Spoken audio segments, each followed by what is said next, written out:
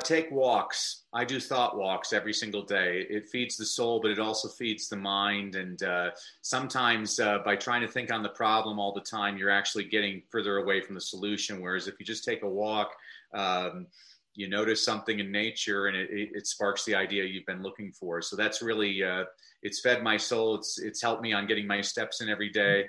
But that's probably the most productive thing I do every single day are my thought walks.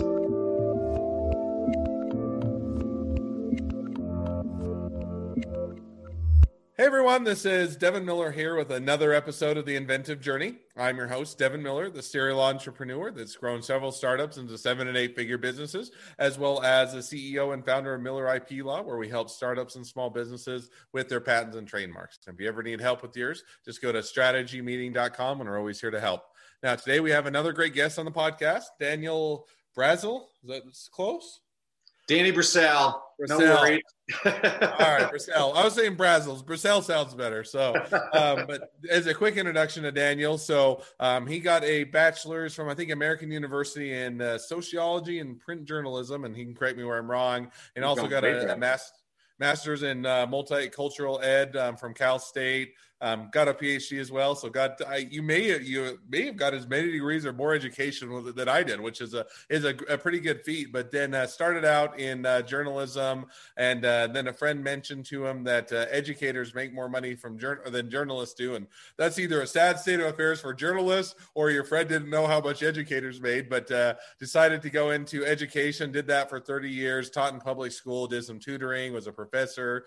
Did some research. Wrote some books, and then met a guy at a mastermind that was kind of the exact opposite of him, and was a guy that was highly successful in real estate, and got into a bit of helped with some business and consulting, and then got together and decided to start a business kind of around reading habits, and founded readinghabits.com, and been kind of transitioning and doing that ever since. So with that much as an introduction, welcome on the podcast, Daniel. Thanks so much, Devin. I appreciate it. And call me Danny. All right. You never know. It's kind of like when you get a David versus a Dave, or a Daddy versus a Daniel, and all of those variations. I'm like, I never know which one, so I never know which one to go by. So I'll call you Danny now. I'm only Daniel when I'm being reprimanded. So. Fair enough. So, and hopefully that's not too often. So we'll appreciate you coming on the podcast. So I gave kind of a brief introduction, but take us back a bit in time, kind of when you were getting your bachelor's at American University, and how that kind of all started to play out for you. Well, thank you, Devin. I mean, that was kind of a fluke as well. I really put all my marbles into the basket. There was a university I wanted to attend. I really wanted to go to Yale, and I had the grades. I had all the activities. I was an all-state football player. I had great recommendations, had the test scores, and I got my rejection letter on a Tuesday afternoon from Yale. And literally, I went alphabetically down a list and looked for the very first university without a football team. And that's how I found American. And it turned out to be one of the best decisions of my life. I had a great time there. It afforded me the opportunity. I got to work on Capitol Hill for a congressman. I got to work at a homeless shelter. And then I started working as a journalist, which I loved. I got to cover President Bush Sr. in the 92 election. And then I had my pick of any newspaper, and I had a great offer from a major newspaper that was going to pay me $16,500 a year for the city beat. And then a friend of mine, like you said, told me there was a teaching position in inner city Los Angeles for $25,200 a year. So I became a teacher for the noblest of reasons, for the high pay. Well, that is typically not there's a lot of great reasons, and a lot of teachers are awesome. It's typically not for the high pay. So I guess everything is relative. And if you're not making as much as for journalism, maybe teachers are a high pay. Yeah. And it's actually, it was probably a good move, because over the last 30 years, a lot of people don't know this, is the number of journalists laid off is about the equivalent of the population of Orlando, Florida. And it's a very dangerous thing, I tell people, is, Thomas Jefferson was a big believer in a free press over democracy. And it's, I always tell people there's really no such thing as fake news. There's people that depend on one news source. The more journalists, the better. You need people being held accountable. So no, and I definitely agree, and I think that there's the more news you have, and the removing, and it's always, I think one of the fallacies, and get me off on a total side note, is to try and completely remove biases or remove personal inputs or personal thoughts from news is it's nearly, if not impossible, but to definitely have the different sources of opinion, different ideas and different reporting and everything else definitely adds to the freedom and democracy, and I think adds to a lively debate and everything else. And so now you did that. So you went into journalism and you did that for a period of time. And then you decided, okay, I'm going to go make the big bucks as a teacher. So you did that for a period of time, and you did that for, I think it was 30 years. Is that right? Yeah, I've taught I've taught all grade levels. I tell people from preschoolers all the way up to rocket scientists, because I can make that claim. I taught several years English as a second language to engineering students at the University of Southern California. So I was a professor. I've been an administrator, and then my wife and I in 2005 attended a real estate seminar, which turned out to be a scam, and we lost everything.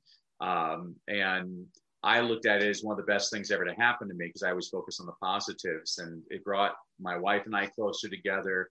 I became a Christian, which I always feel humbled about. But the more I read the Bible, the more I realize I'm not the first screw up to find Jesus.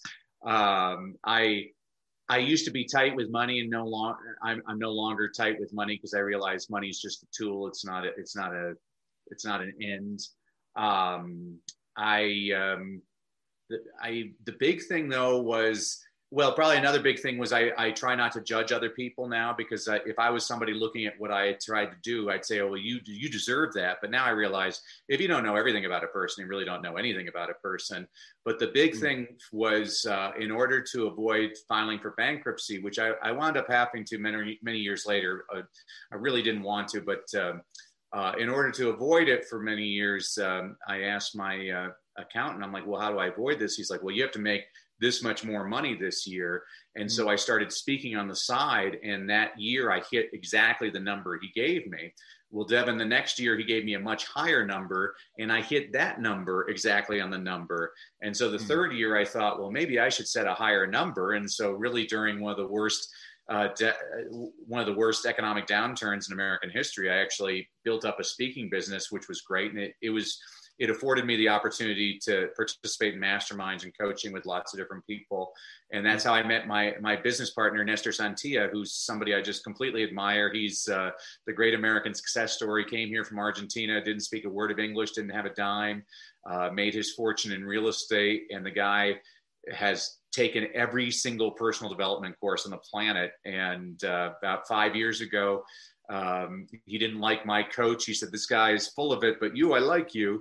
And he's exact opposite of me. Every other word out of his mouth is an F-bomb. He's hard nosed, but we complement one another. And so we created a company, which is now the world's leading reading engagement program. And it's hopefully, we expect really big things here in 2021. So we'll see. So you were doing or walking or keeping me on track. You were doing teaching education for a while, and then you're saying, okay, to avoid bankruptcy, and you enjoyed it. And I'm sure that wasn't the only reason. I'm going to now get into public speaking and engagement and do other things as a way to supplement the income, get it up to that thing, and you continue to grow it. Now you got in, and then you were masterminds. You met up with now your business partner. And if I remember right, and correct me if I'm wrong, that was into, or what was he doing, I guess, at the time? So was he already into reading habits, or how did you guys kind of make the leap to get into that part? Yeah, Nestor, my business partner, has no background whatsoever in education, and he can drive me crazy because he has teams all around the world, like in Venezuela, Costa Rica, India. And so he's constantly doing marketing for me. And a lot of these people, English isn't their first language. And I'm a person that between my education and my journalism background, I can't stand typos. And I sound like I'm speaking broken English a lot of the times. But the thing is, Devin, he gets stuff done. Most people never get anything done. And I adore Nestor for that, just because I've never seen a person, I never knew a person could actually work harder than me, but he really does work harder. And the universe rewards speed. You'll never beat him. So now one question to kind of follow up on that. So you guys, kind of made connection with the mastermind, thought, you guys have kind of good synergy, you complement each other's weaknesses and do that. Now, how did you get together to form a business, and how did you actually figure out what that was going to be and get that kicked off? So that's a great question, Devin. So we did it like everybody else did. We were at a Mexican restaurant having margaritas one day, and we were talking about he had some friends that were in teaching, and I had assisted them. And he's like, "Wow, you're really good at that." And I was training some people on. I had worked with about several thousand volunteers on how to work with kids on reading, and I told him, I would love to do something on reading. And then I kind of just offhandedly said, one of my pet peeves about a lot of personal development people is they'll tell you it takes 21 days to change a habit. And to those people, I say, show me the research. I actually know exactly where that number comes from. It's from a wonderful book written in 1960 called Psychocybernetics by Dr. Maxwell Maltz, who was a plastic surgeon. And in the preface of the book, he said he noticed it took most of his patients about 21 days to get used to their new faces. Well, a lot of self-help gurus, people that I actually respect and admire, by the way, they started telling people it takes 21 days to change a habit. Well, there was research done in 2009 at University of London on habit formation, and they found it took anywhere from 18 to 254 days to change a habit, and the average was 66 days. Well, I don't like the number 66, so I threw in a bonus day, and so we created a program that lasts 67 days. And I'll tell you why that cushion. That way, if you're just not quite average, you can have exactly. Well, and I'll tell you why it's important, Devin, because let's say you're trying to lose weight, and so you follow a diet religiously for 21 days, but on day 22 you fall off the wagon. Well, you blame yourself, where that's completely false. Research shows it takes you 3 times on average that amount of time.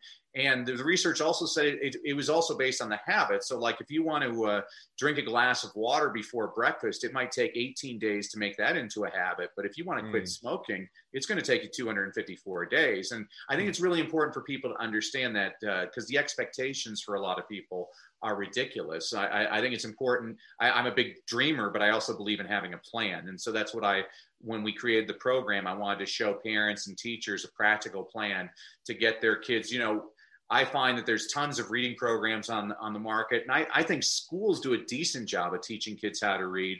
But the question I always ask people is, what good is it to teach a kid how to read if they never want to read?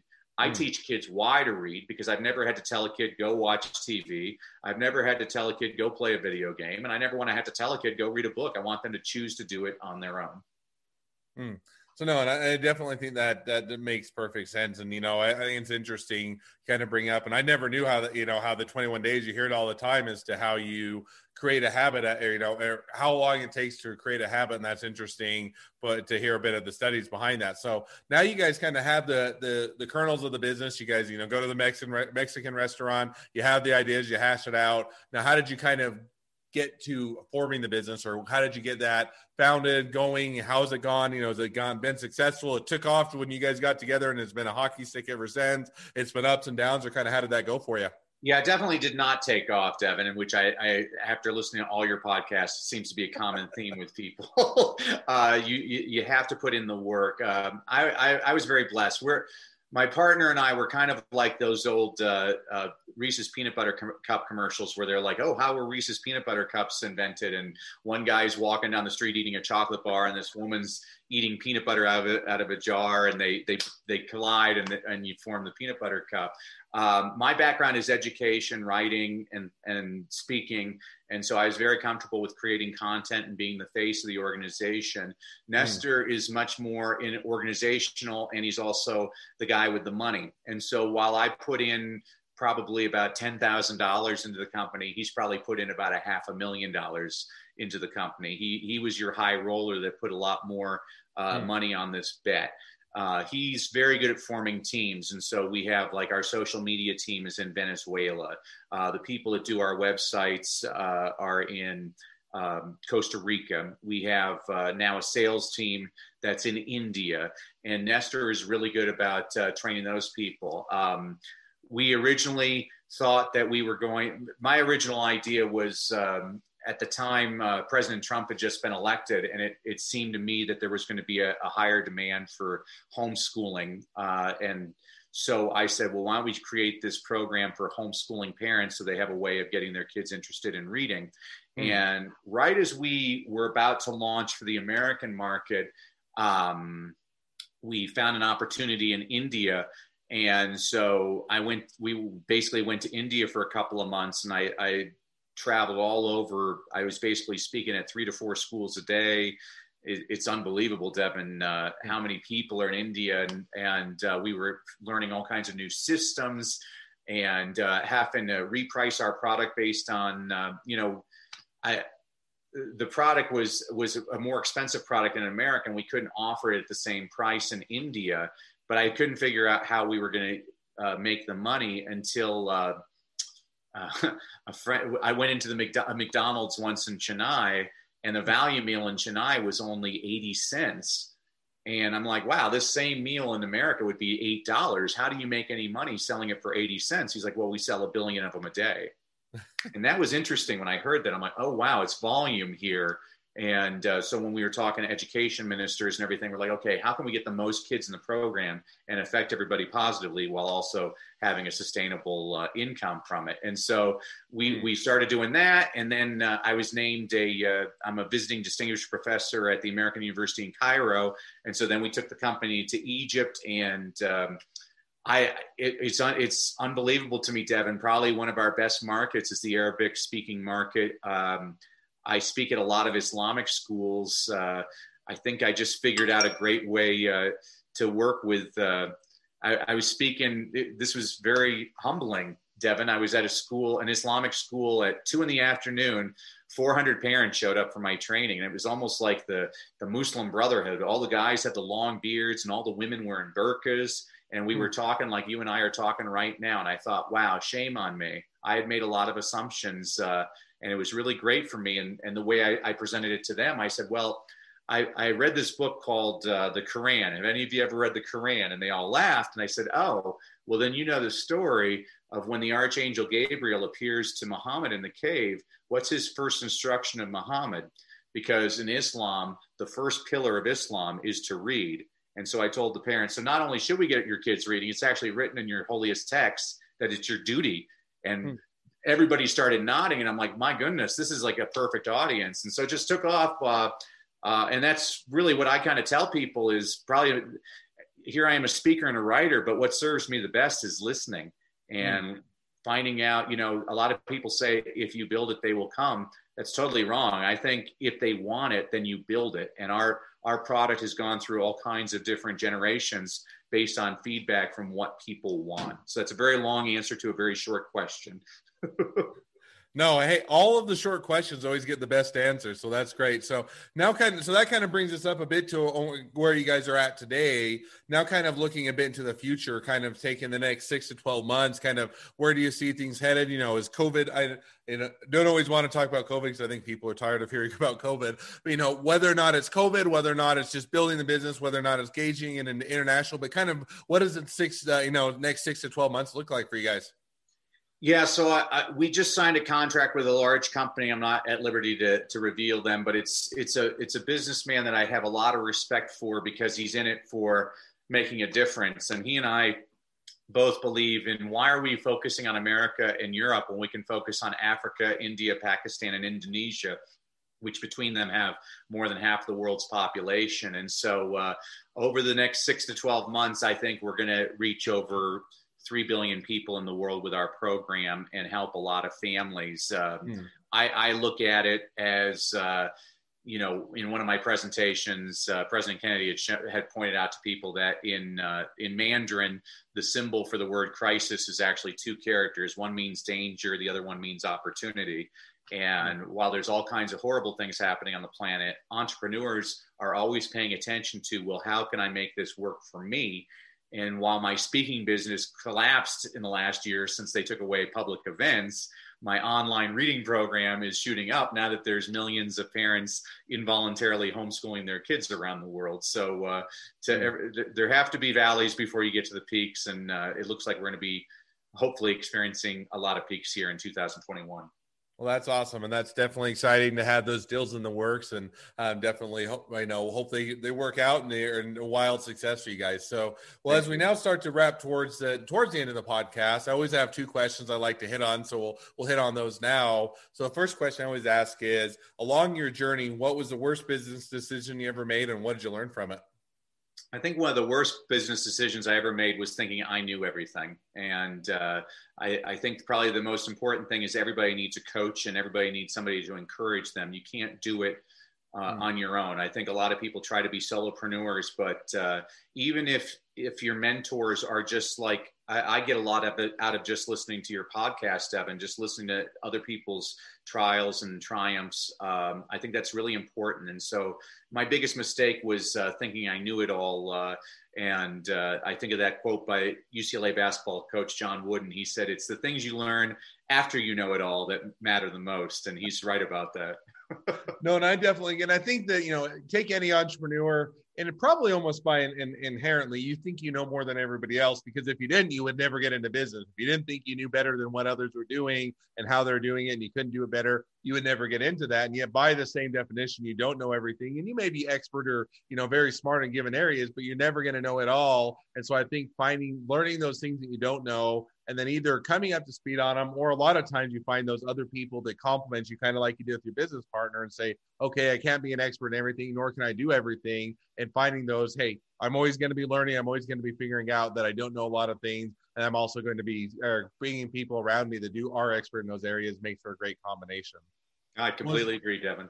So now we're going to jump to my second question, which is, if you're talking to somebody that's just getting into a startup or a small business, what'd be the one piece of advice you'd give them? Take walks. I do thought walks every single day. It feeds the soul, but it also feeds the mind. And sometimes by trying to think on the problem all the time, you're actually getting further away from the solution. Whereas if you just take a walk, you notice something in nature and it sparks the idea you've been looking for. So that's really, it's fed my soul. It's helped me on getting my steps in every day. But that's probably the most productive thing I do every single day are my thought walks.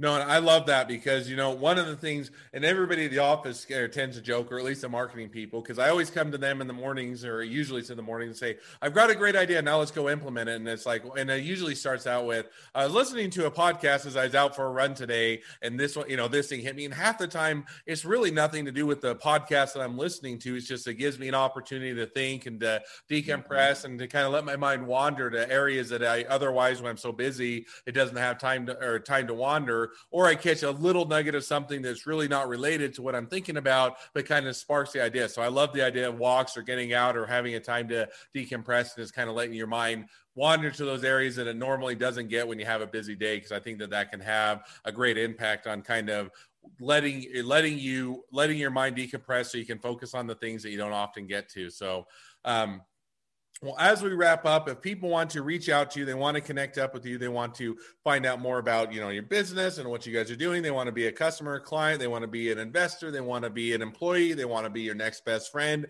any or all of the above. What's the best way to reach out or find out more?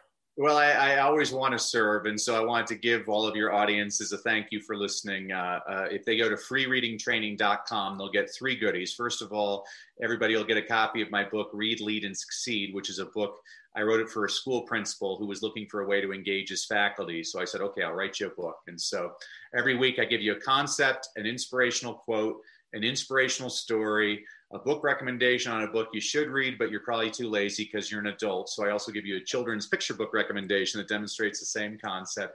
And then I'll also throw in a couple of digital trainings of some of the tricks I train parents to use with their kids to get them excited about reading. And really, most parents comment to me as they go through the program. They're like, wow, I never knew how much fun reading could actually be. And I really should instigate a study of if I can actually improve the parents' reading levels at the same time as the kids, because I really think that's the way you do it.